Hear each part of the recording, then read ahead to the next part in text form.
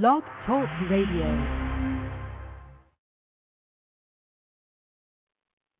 This is Cale Brown. Now, I didn't play a doctor on TV, but I will prescribe Brandon's Buzz for absolutely anybody who wants to know what's really going on. Hey guys, this is Brett Claywell from One Life to Live, and you're listening to Brandon's Buzz. This is Taylor Dane, and you are listening to the one and only Brandon Buzz. Hi, this is Lynn Herring on Brandon's Buzz. It's the great entertainment talk show on now. Brandon, I love you. Thanks for having me. This is Linda Dano. I'm on Brandon's Buzz, and I have to tell you, what a fun hour I just had.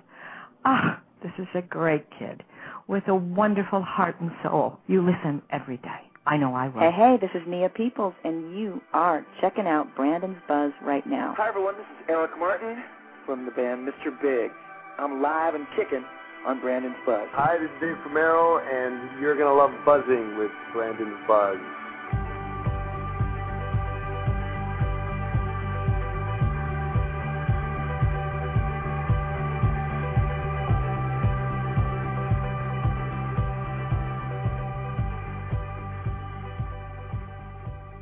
Hey guys, welcome back to Brandon's Buzz. I am Brandon. It's Tuesday, June 8th, 2010, 10 p.m. out east, 7 p.m. back in the west, and the Buzz is back on the air with a big, big show.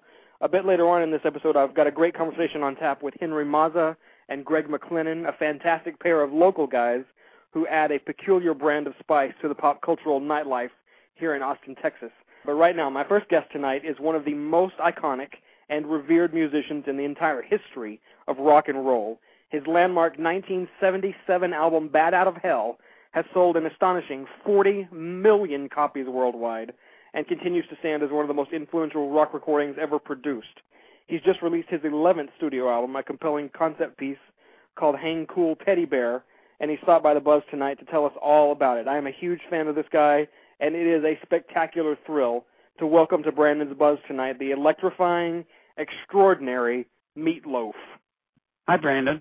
Hello, MEAT LOAF. How are you?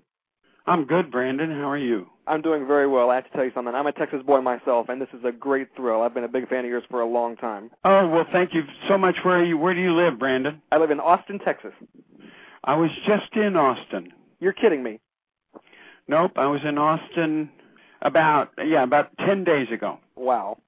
Well, I tell you what, I started this podcast a year and a half ago, and I started with a list of 25 names that I wanted to bring onto this show, and your name was on it, and this is really a great thrill for me, so I really appreciate that. So let's get right into it here. You know, Hang Cool Teddy Bear is the new album, and I've heard you say in previous interviews that it might be, in some ways, the most important album of your entire career. Tell me why. Well, not only is it one of the most important, I think it's one of the best.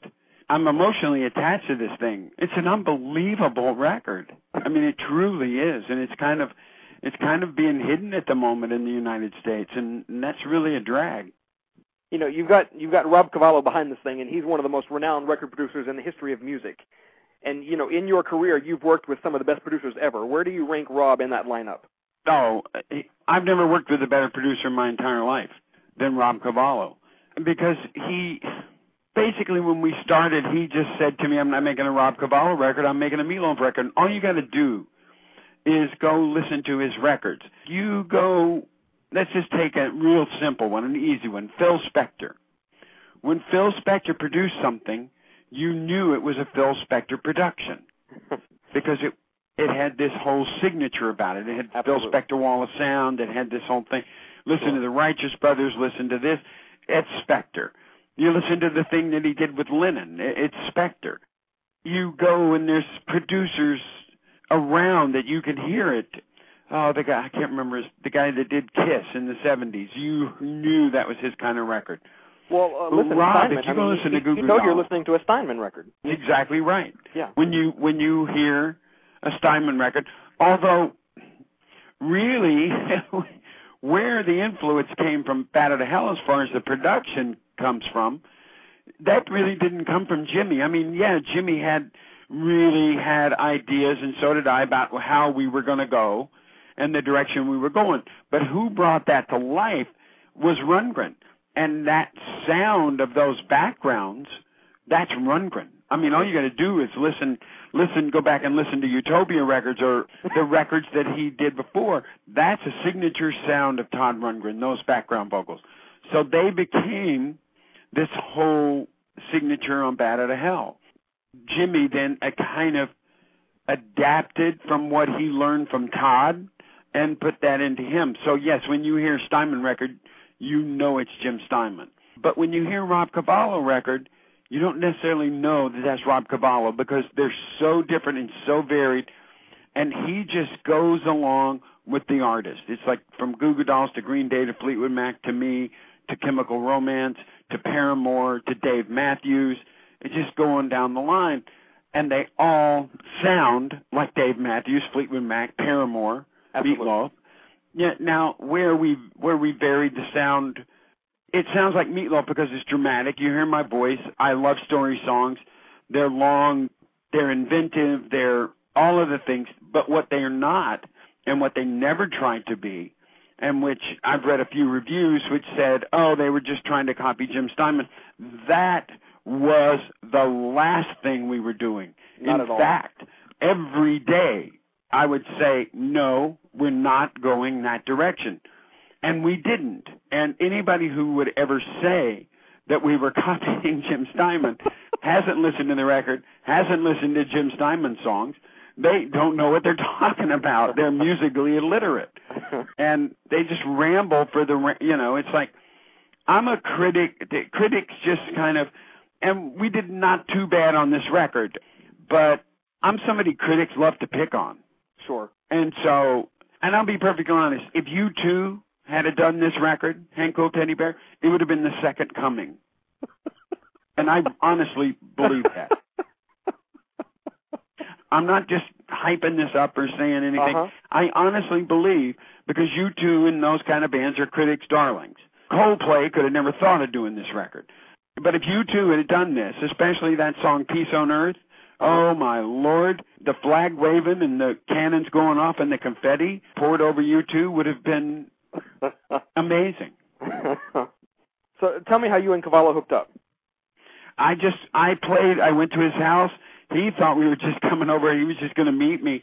I mean, he knew that I was interested in producing, but he didn't know he was going to make a decision that day. He thought, well, I'll meet him. Sure. He'd done Kid Rock for Ken Levitan and Irving, and so I went in. He'd never seen anybody like me, and he honestly admits that. Have you ever worked with anybody like me? There is no one like you, he says. And I went in guns a-blazing. I went in and I played him Like a Rose, Los Angeles Loser, and then I played him this is funny. I played him a track from the Goo Goo Dolls that I knew that he didn't produce. And it was a great song. And I played it for him, and I said, I would love to cover this Goo Goo Dolls song. I didn't really want to, but I just did this. I said, I thought it was a hit. And he goes, oh, I didn't produce that one. I said, oh. So from those three things, he agreed within about 20 minutes to produce the record. Wow. And believe me, he doesn't do that, because I sat with him over there at his house for a good 6 months. And people came in all the time in the afternoon.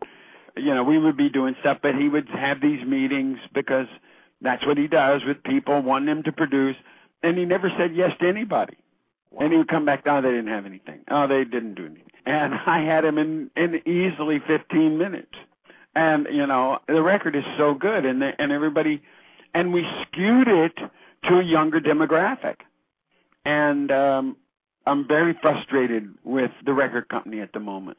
I'm really frustrated with them here in America just because they keep saying, I said, I did a record skewed to a younger demographic. I realize you want to hit the older demographic because they're the people who bought records before.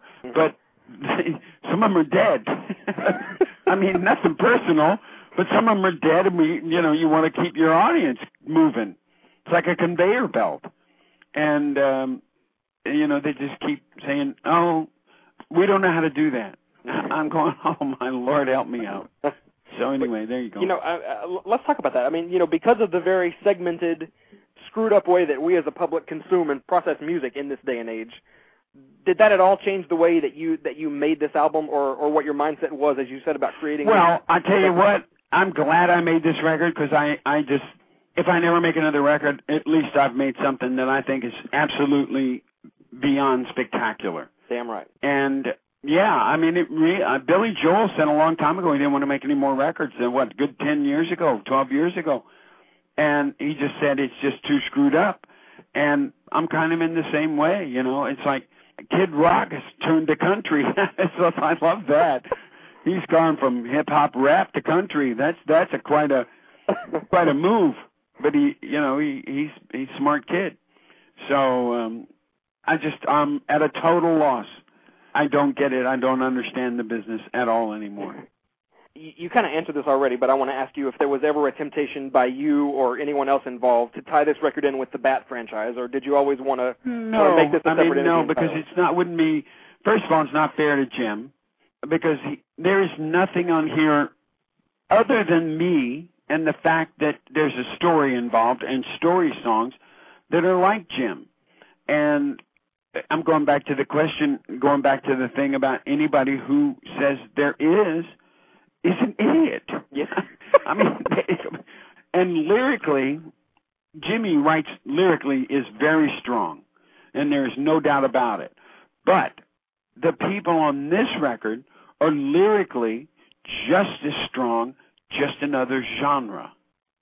And that's the thing that's going on. It's another genre of another style. And because I pick story songs and because they're epic pieces, some of them aren't. They just go, oh, it's this. And I'm not sure how many, I think the critics who gave us good reviews actually listened to the record, listened to the entire Peace on Earth. I think the ones that didn't, I don't think they've ever heard Peace on Earth completely through. I'm being honest with you. I think they're lazy and they didn't listen. How is Jim doing? Have you talked to him lately? I have. He's, he was a little bit ill, and I think he's going to be okay.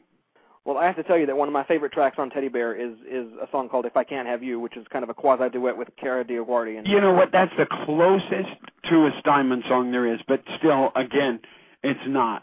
But If I Can't Have You is fantastic. I mean, that is such a weird track.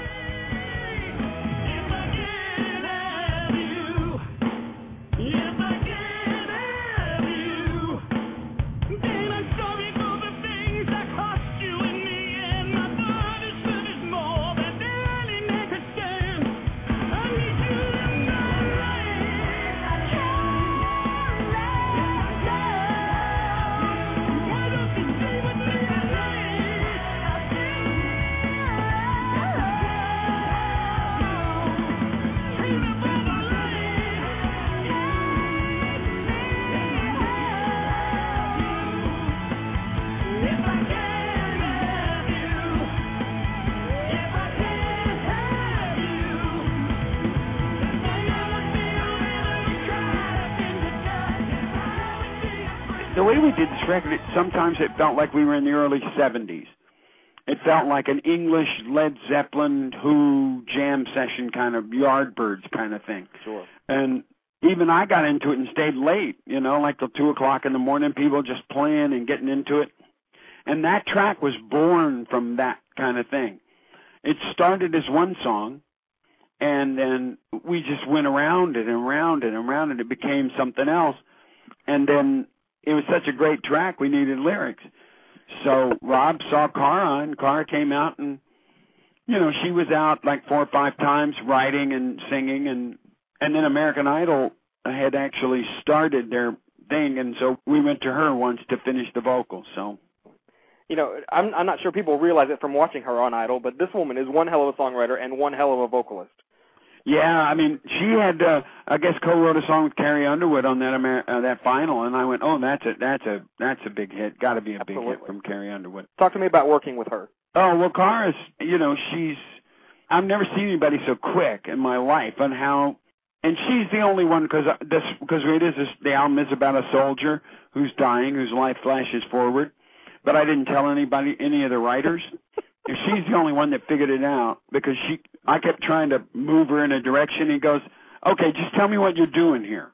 She kind of got annoyed because she figured out that something was going on that she wasn't privy to. And she goes, just tell me what you're doing. I said, I don't know what you're talking about. She goes, no, something's going on that I don't know about here. And so it was kind of funny, and Rob was giggling. And, you know, the American Idol people and Fox people, there was nobody communicating with them that Hugh Laurie was actually playing piano. And the president of Fox only found that like 8 days before the final of American Idol. And he goes, why didn't anybody tell us? I'm going, I thought somebody did. So isn't that funny? You know, I just have to tell you before we wrap up that you'll never convince me that Rock and Roll Dreams Come Through isn't one of the 50 best songs in the history of music. We're going on tour this summer, and that's one of our, I love that song. So I can tell you that's in the show. I can tell you what else is in the show. And I was going to keep it a secret, but I'm going to tell. If you're a Rocky Horror fan and people, the Rocky Horror people, if they ever wanted to see me sing Hot Patootie, this is it. I'm doing it in the show. Fantastic. Well, I tell you what, this was really a great thrill for me. And before I let you go, could I get you to do a promo for my show? Sure. As long as it includes the words MEAT LOAF and Brandon's Buzz, anything else you say is totally up to you. Okay. Hi, this is MEAT LOAF. This is Brandon's Buzz. Brandon, rock 'em. Fantastic. Thank you so much, MEAT LOAF. You can cut it any way you want. Thank you very much. I wish you the best of luck with this album and with your tour. And I look forward to speaking to you again, sir. Okay, bye-bye. The absolutely extraordinary MEAT LOAF on Brandon's Buzz, everybody. Brandon's Buzz continues in just one moment with Greg and Henry. Hang tight, everybody.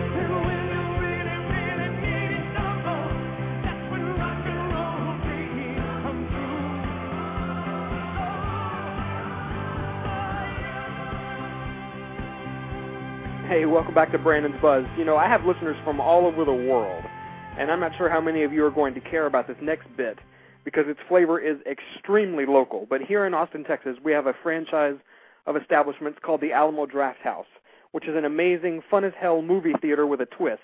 Instead of ushers, there are waiters.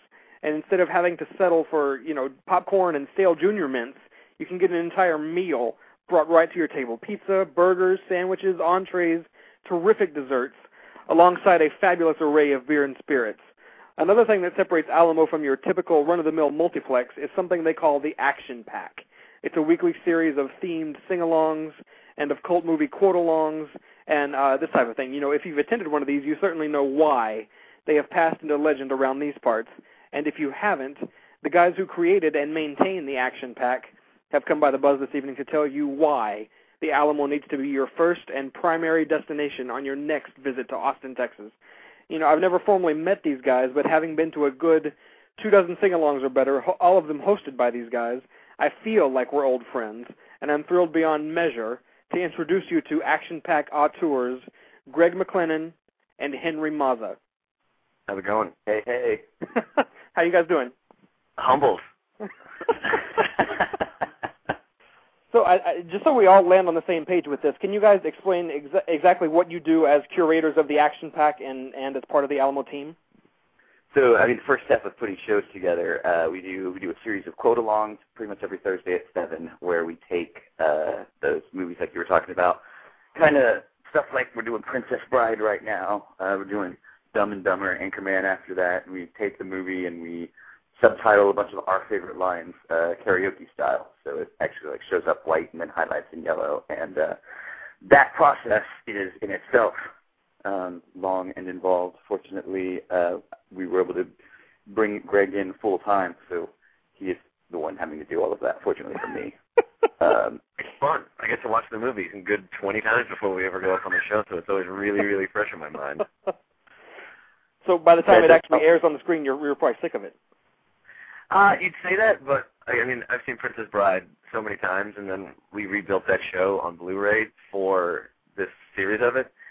And you'd think you get tired of it, and when you're at the end of the subtitling, you're like, well, I'm pretty much done with watching Princess Bride for a while. And then you see it with an audience, and we hand out props to people, so everybody's waving their swords, and everybody's just 100% behind the movie, and it just pulls you completely right back into it. Like, everybody always says, like, they have, like, this, like, magical fun experience, and I feel like I still have that every single time that I do it.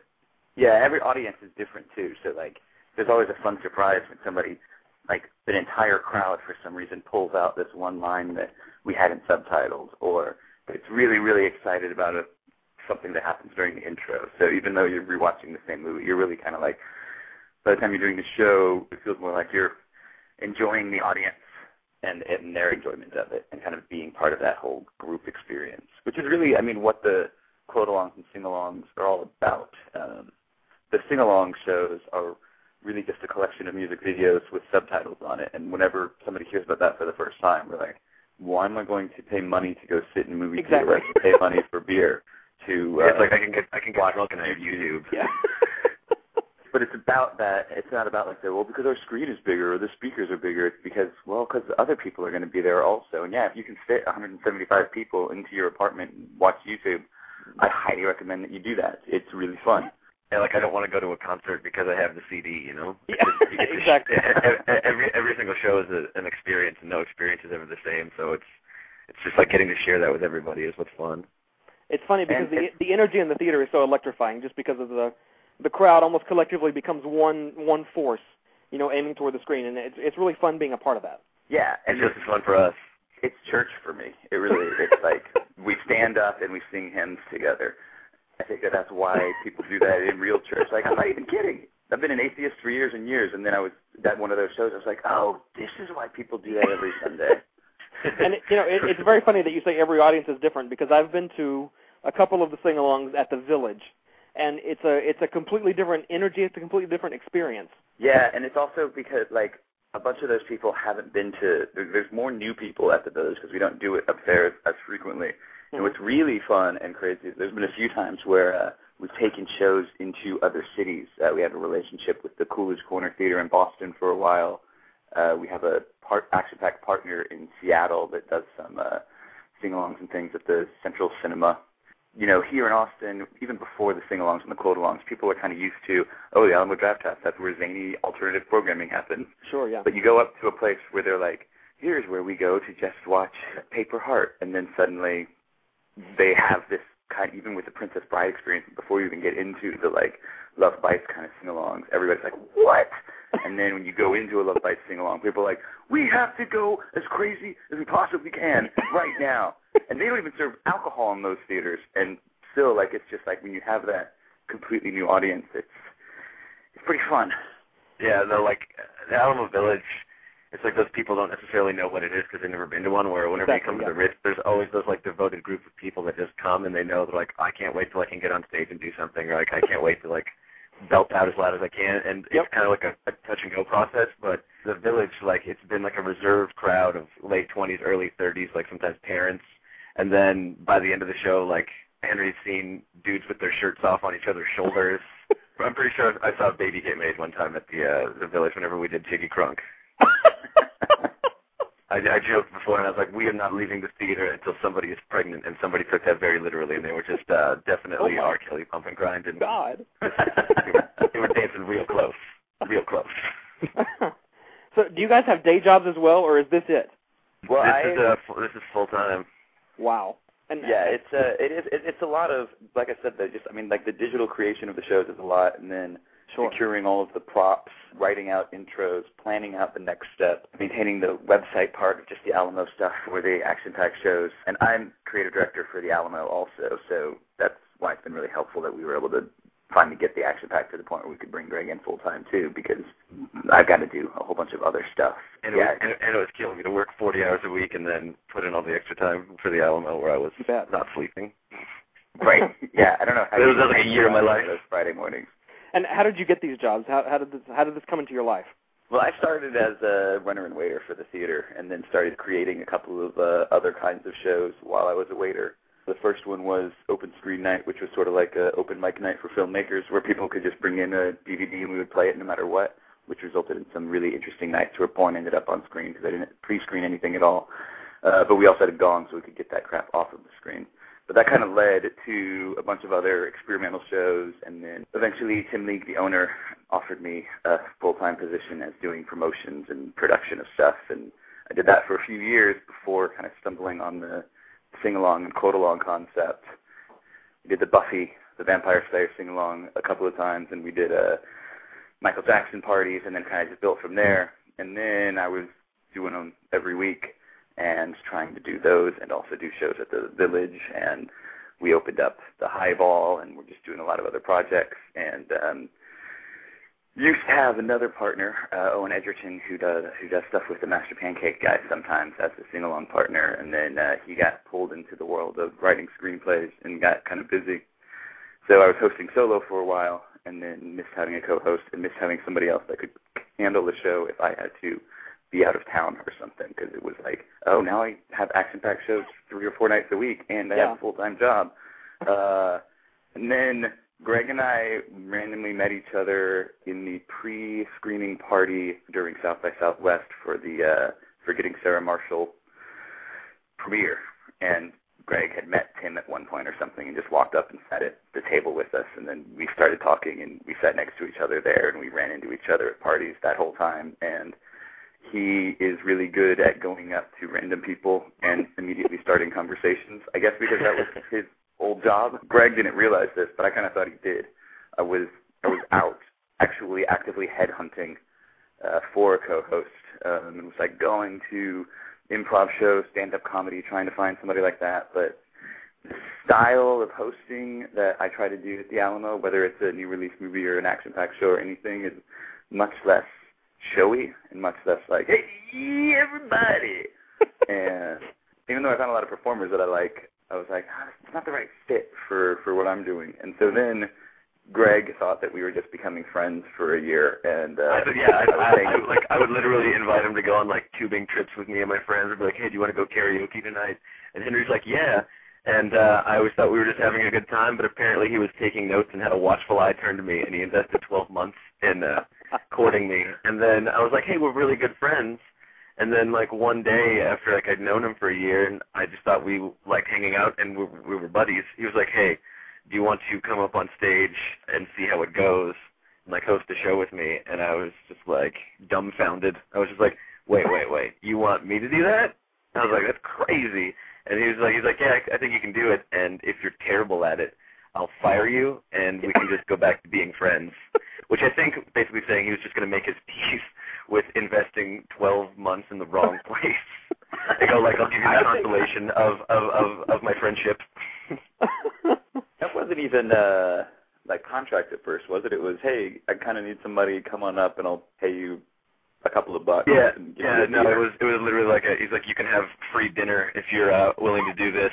And I was just like, I love Alamo Drafthouse pizza, so I will show up. And then my first show ever was Moulin Rouge, and I walked on stage. Everybody goes crazy at the Moulin Rouge sing-along.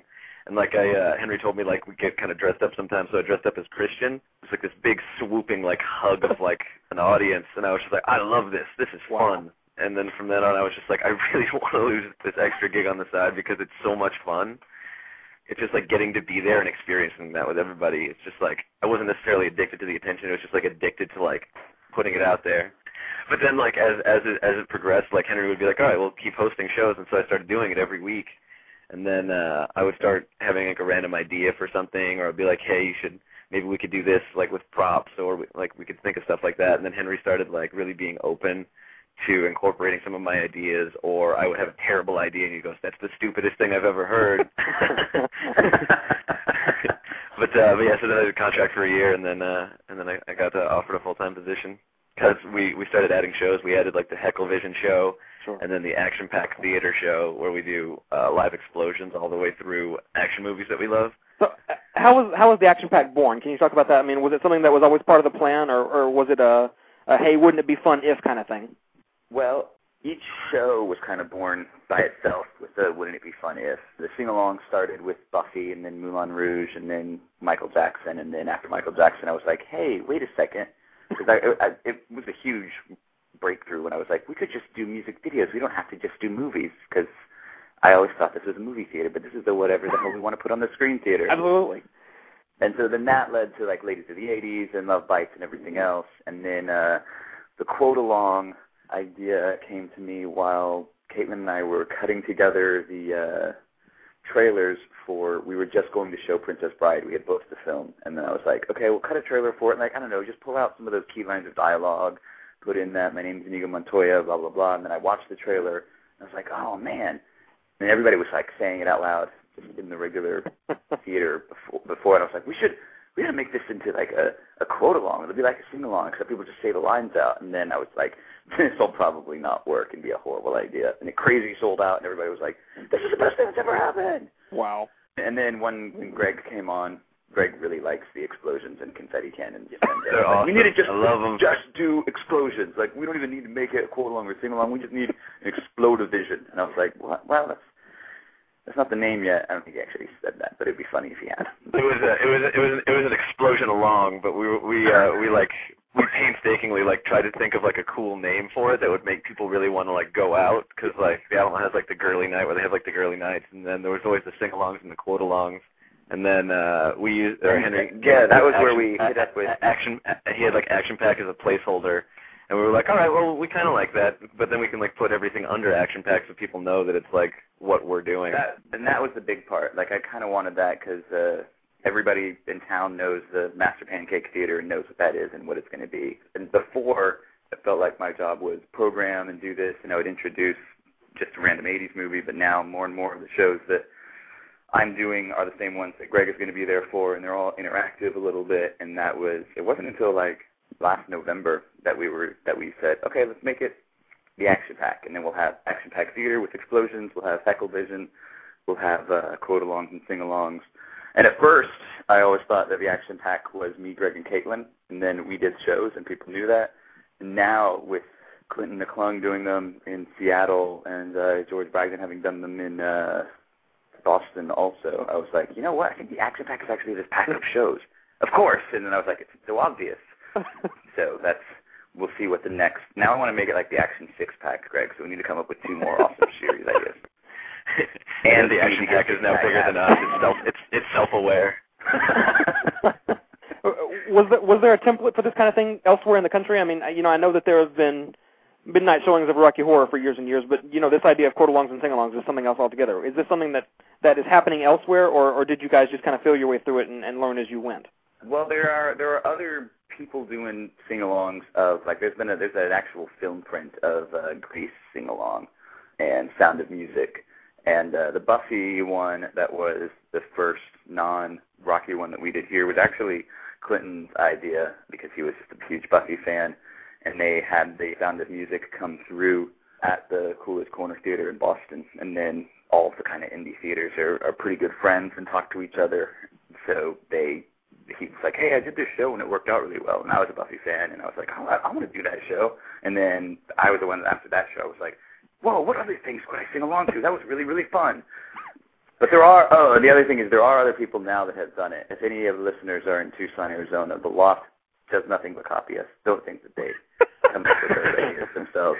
They actively look at our calendar and then say, oh, I wonder what Henry and Greg are doing. Wow. And they pretend like they're doing it themselves. They have an open screen night ripoff where that follows the exact same rules that I use. Basically, if you live in Tucson and you aren't like dating somebody that works for the Loft, go meet them, start dating them just to break their heart, and then punch them on the way out. For not being part of the actual Action Pack. That would be awesome if they came up with a better name than the Action Pack for their shows. And then we can steal it. But I'll tell you what nobody else is doing. Nobody else is doing explosions, I'll tell you that much. Yeah. Why? Because it's so dangerous. Do the waiters at the Alamo shoot you guys dirty looks every time they see you? Because, the cleanup after one of these shows must just be immense. They hate us, yeah. At this point, we have after-hours cleaners that come in and do like a really thorough job at the end of the night on our show night. But that didn't happen in the beginning, and yeah, there was a lot of oh geez. But at the same time, they understand that they are working for tips, and the shows that are big and fun are the ones that are attracting people that are spending money and then tipping them well, and we're always really sure to make that announcement. I mean, I started as a waiter, and I had to clean up after other people's stuff, and so there are things that I will never do, like silly string, because we did a show back when I was a waiter, and people like just Satan's cheerleaders ran up and down the aisle with silly string just themselves. I was like, are you? It was everywhere. And that took forever. I think one of the worst ones was for 40-Year-Old Virgin. We gave everybody balloons. And by balloons, I mean unlubricated condoms. And you had to inflate them. You could bobble them around the theater. You pop, and then you all pop them like on like a cue in the movie. And we had a sing-along right afterwards. So, like, I'm walking through, setting up for the next show, and, like, the waitstaff is just staring at me because there's, like, burst condoms on seats and on the floor. I'm like, I'm really sorry, guys. I mean, I can imagine they must just hate you. It's funny because the Ritz, like, they just kind of think it's a day, like, it's their Thursday, and they're just like, well, this is how it is. And up at the Village, like, I'll give them the same like apologetic look, and then like thank them excessively after a show because I know that like they're cleaning up and like they had to navigate glow sticks being thrown in the air and confetti raining down on them while like they're trying to like do their job. But up at the Village, like people get off their shift and then come into that theater and stand in the back and dance and sing because they're so excited to have like an original programming and they're not showing like Shrek Forever. Is there a way to measure what has been the most popular action-pack event? I mean, the most popular sing-along, for example, or the most popular quote-along? Is there a way to measure that? They're the ones that consistently sell out every year, and it's kind of like how many of those can we get away with while still having them sell out in one run? And Michael Jackson stuff was definitely high up on that list. Ladies of the 80s is high up on the list, and The Princess Bride and Labyrinth are huge on the quote-along.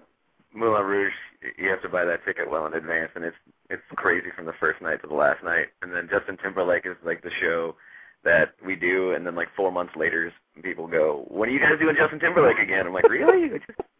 All right, you guys want? We'll do it again." You mentioned Michael. I so hated that I was not able to go to the impromptu Michael Jackson sing-alongs that you guys did last summer. We did like 8 of them. In the immediate wake. No, but the day that he died, I was like, I had plans that night, and then Twitter was exploding, and everybody that I knew was texting me because we also did the local Thriller Thrill the World dance. We organized that in Austin and kind of did it bigger than anybody else up until Mexico City. So everybody was like, I was the Michael Jackson guy in town, so everybody was texting me, and I was like, oh crap, boom. And it was like, what, 5:30 or something? And I was just like, I need a theater, and I need it at midnight, and I need to, I don't know okay, Greg, go get props. I'm going to work on figuring out this. And that was probably my favorite sing-along night, other than the sad fact that we had lost Michael, of course, but like being able to share that with that group of people when we were all still feeling the emotion. Yeah. Like later we kept doing it, and it was like then that emotion was lost on us, and it became a show again. But that first night, it was just like that was like a church memorial service. Absolutely. The energy of these sing-alongs, it's electrifying anyway. But under those circumstances, I can imagine it was at another level that night. Well, it was just like we went up there, and like our intro was not like jumping up on stage, like excited to be there. It was just like we shared like each a really personal story about like loving Michael Jackson and like what made us like first turn on to it. Like I shared like how like I taught myself to dance in my apartment while listening to Michael Jackson, and like we just kind of like just threw like a big chunk of ourselves up there, and then like Henry was just like, but like if Michael Jackson was here, he'd be like, I want you guys to have a good time. So then people were just like sweat dancing, like pouring everything in their hearts straight into their feet, and it was just like an amazing night.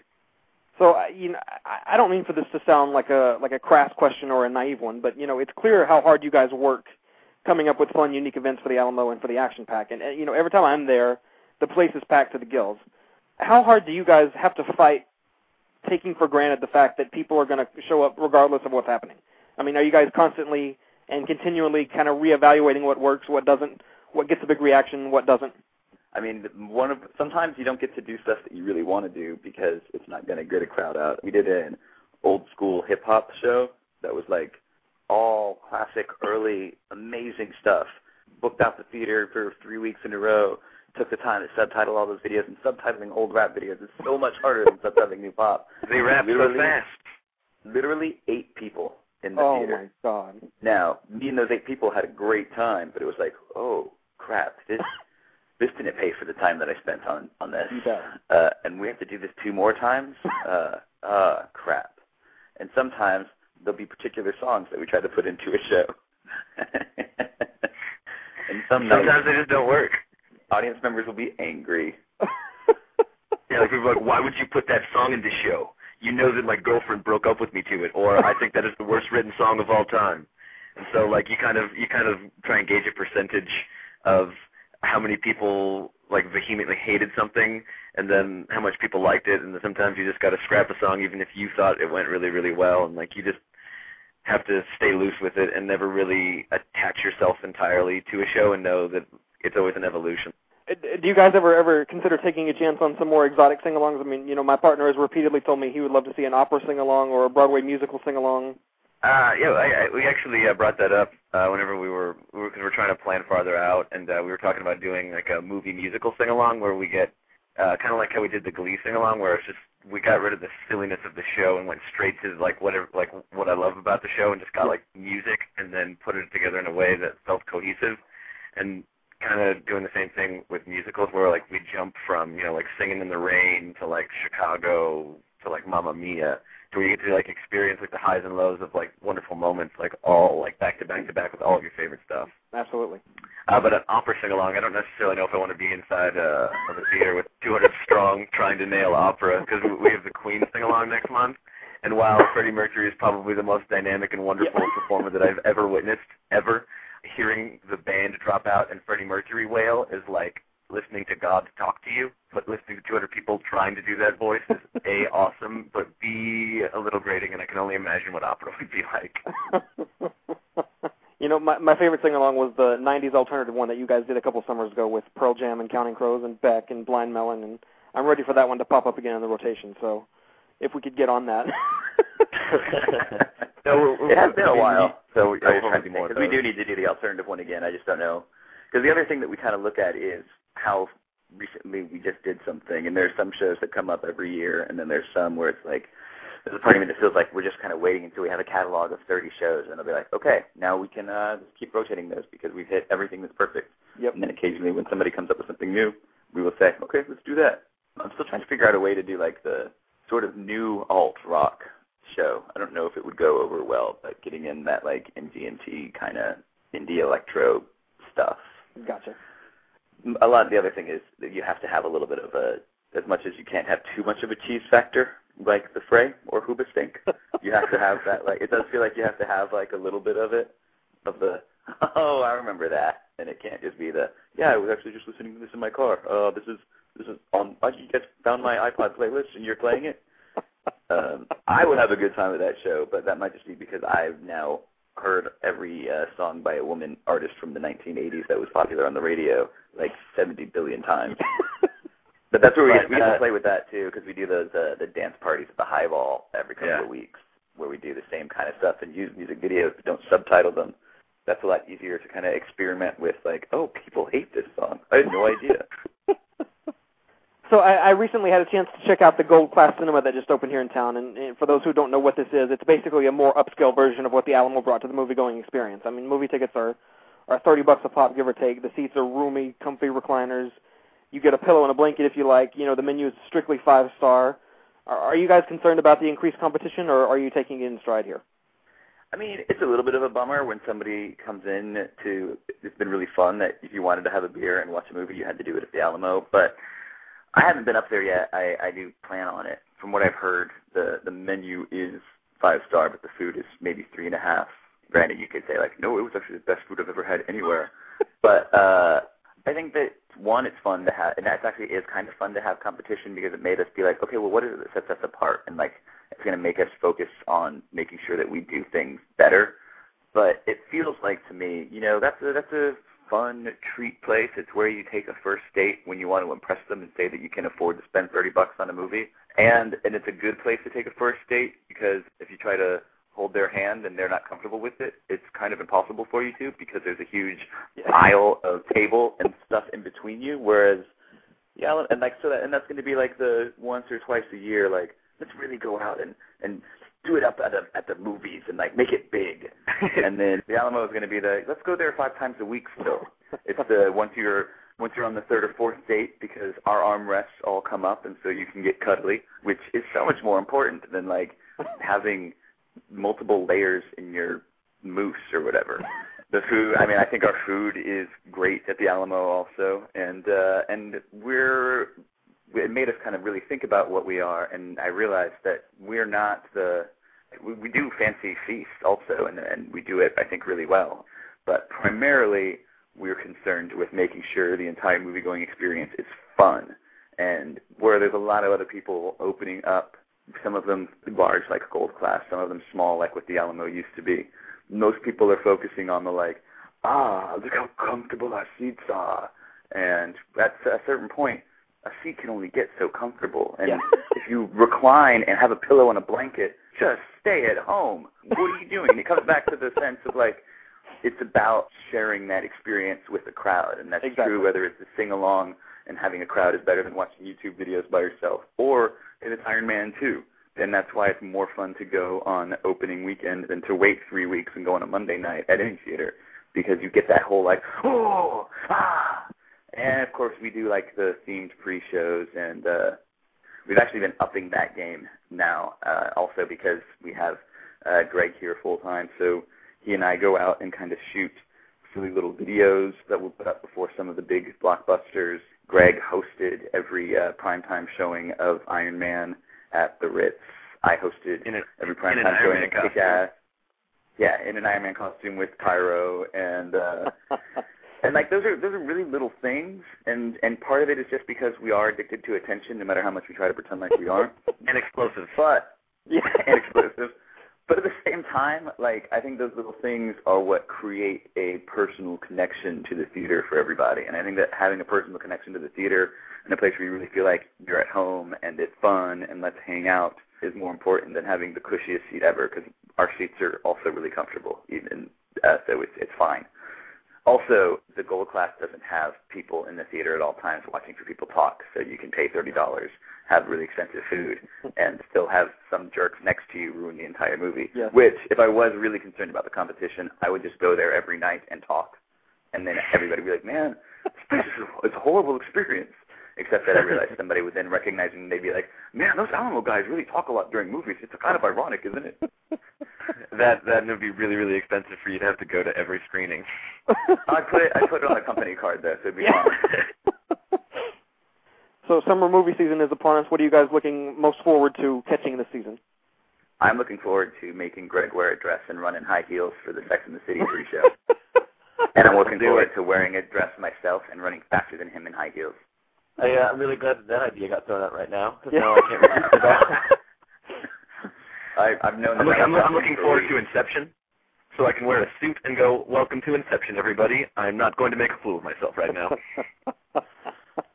I'll find a way to make you make a fool of yourself. I mean, Iron Man was the biggest one that I was looking forward to, but there's really I have been just thinking about what could we do for a silly video for that? And I'm trying to put together a scavenger driving road rally for the A-Team where everybody has to drive a van, because that would just be awesome.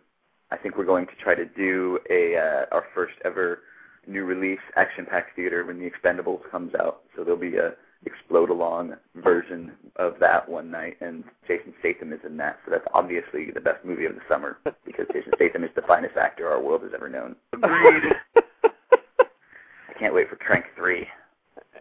How do you guys regard something like Avatar? I mean, I heard more than one person in the past 5 months say that Avatar may represent the same kind of tectonic shift in movie making and in movie going that talkies once did in replacing silent films. I mean, is that overselling the farm a little bit, or is there something to the idea that the sky is the limit again when it comes to creating these cinematic worlds?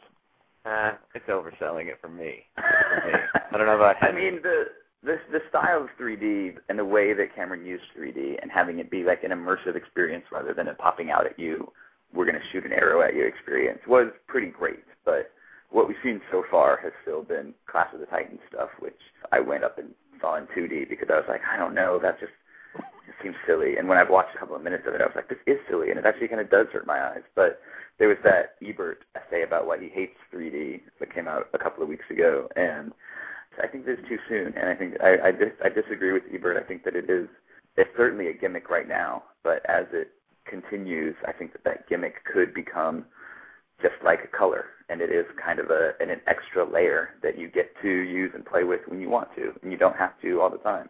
I think that it's the studios that charge more for the ticket. Some people think, like the Ebert essay said, that it was movie theaters like, well, no, we have to pay for these projectors, so it's $3 extra. And it's not. It's just the studios being like, hey, give us extra money, movie theaters. And so the movie theaters are like, well, crap, we have to charge a couple of extra dollars then.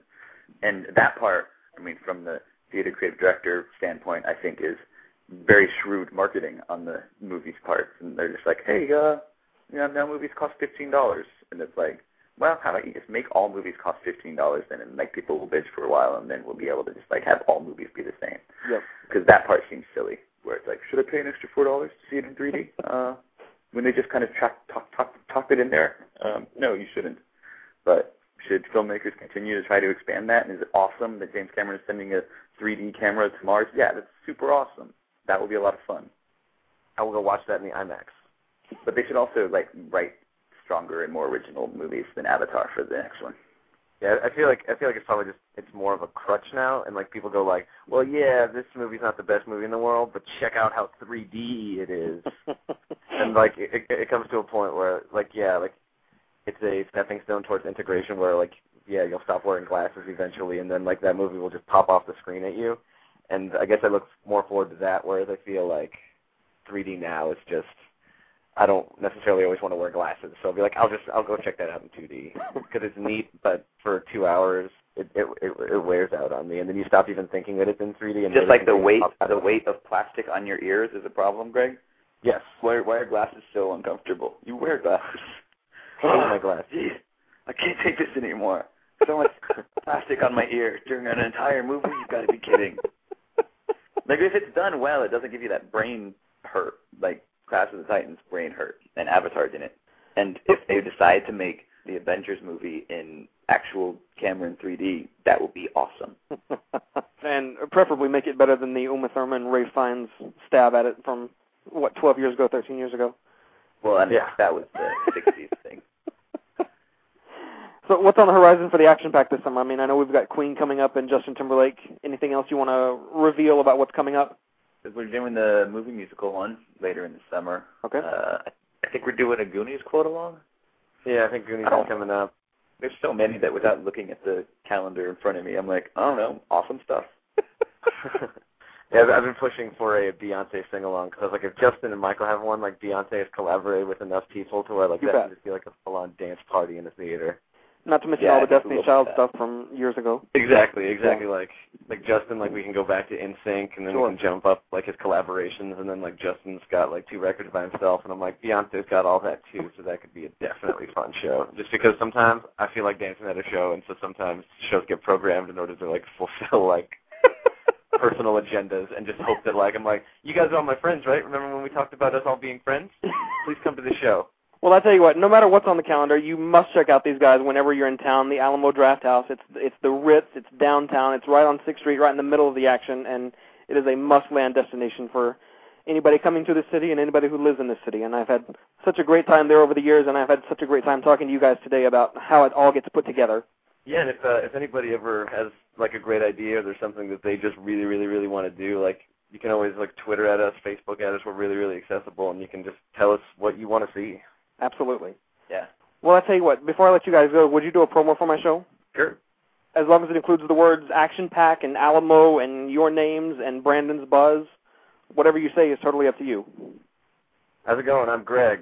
What's up? My name's Henry with the Alamo Drafthouse and the Action Pack. We are here buzzing with Brandon. Brandon's Buzz. Greg, you got to say something else. Oh, I was just going to say, I'm Greg. That's Henry. This is Brandon's Buzz. You already said I'm Greg. Man. I did. But I felt like you really dragged it out too long. We fight like this on stage all the time. Dude, why would you ask Greg to do this? Greg, say something in Canadian. I say the words story, a boat, and tomorrow funny. And Greg, just say, hey, we've been buzzing with Brandon. I don't like where this conversation's turning. Well, I'll tell you what, guys, I thank you so much for coming in here and giving me a little bit of your time, and I really look forward to seeing what happens this summer at the Alamo, and I thank you guys so much. Yeah, definitely say hi next time you're out. Thanks for coming. Absolutely, will do. See you. Awesome. Greg MacLennan and Henri Mazza, guys, the Alamo Drafthouse's action-packed guys. Again, if you're ever in the Austin, Texas area, you need to check out the Alamo Drafthouse. It is an experience unlike any other, and I thank those guys for stopping by here. Thank you to MEAT LOAF once again. What a great show. Thanks to everybody for listening. I tell you what, if you're already listening, you know how to find the show, no doubt. But in case you don't know how to find it, here it is, 3 places online. blogtalkradio.com/Brandon'sBuzz. That's kind of mission control for the show. It really is home base. You can listen to the show from there. You can download previous episodes of the show from there. You can leave comments there. You can send emails. It truly is home base for Brandon's Buzz. Again, it's blogtalkradio.com/Brandon'sBuzz. You can also find me at my blog, brandonsbuzz.com. There at the top of any page at brandonsbuzz.com is a blue button marked radio. You click that button. That takes you to a full and complete radio archive of every episode of this show. This is episode number 62. This one and all previous 61 are available in the radio archive at brandonsbuzz.com. And again, just click on the blue radio button at the top of any page there. It takes you to the archive. You can listen to every single episode of this show from there. It's brandonsbuzz.com. You can also find me on iTunes. I'm on iTunes, guys, right next to MEAT LOAF. Just type in Brandon's Buzz in the iTunes Music Store search box. Scroll down to the podcast section. Click on my puzzle piece logo. That takes you to a page where you can download individual old episodes of this show as podcasts for playback on the device of your choosing, or you can subscribe to the show and have new episodes automatically download to your library the minute they're uploaded to the music store. So I'm all over the Internet. I'm on Facebook. I'm on Twitter. I'm on iTunes. I'm Brandon's Buzz on all 3 of those places. Google the words Brandon's Buzz, and I swear to you, something will pop up that points you in my direction. And I appreciate you guys coming in my direction. I appreciate you guys finding me and listening to me and listening to this show. And I hope you continue finding and listening to Brandon's Buzz.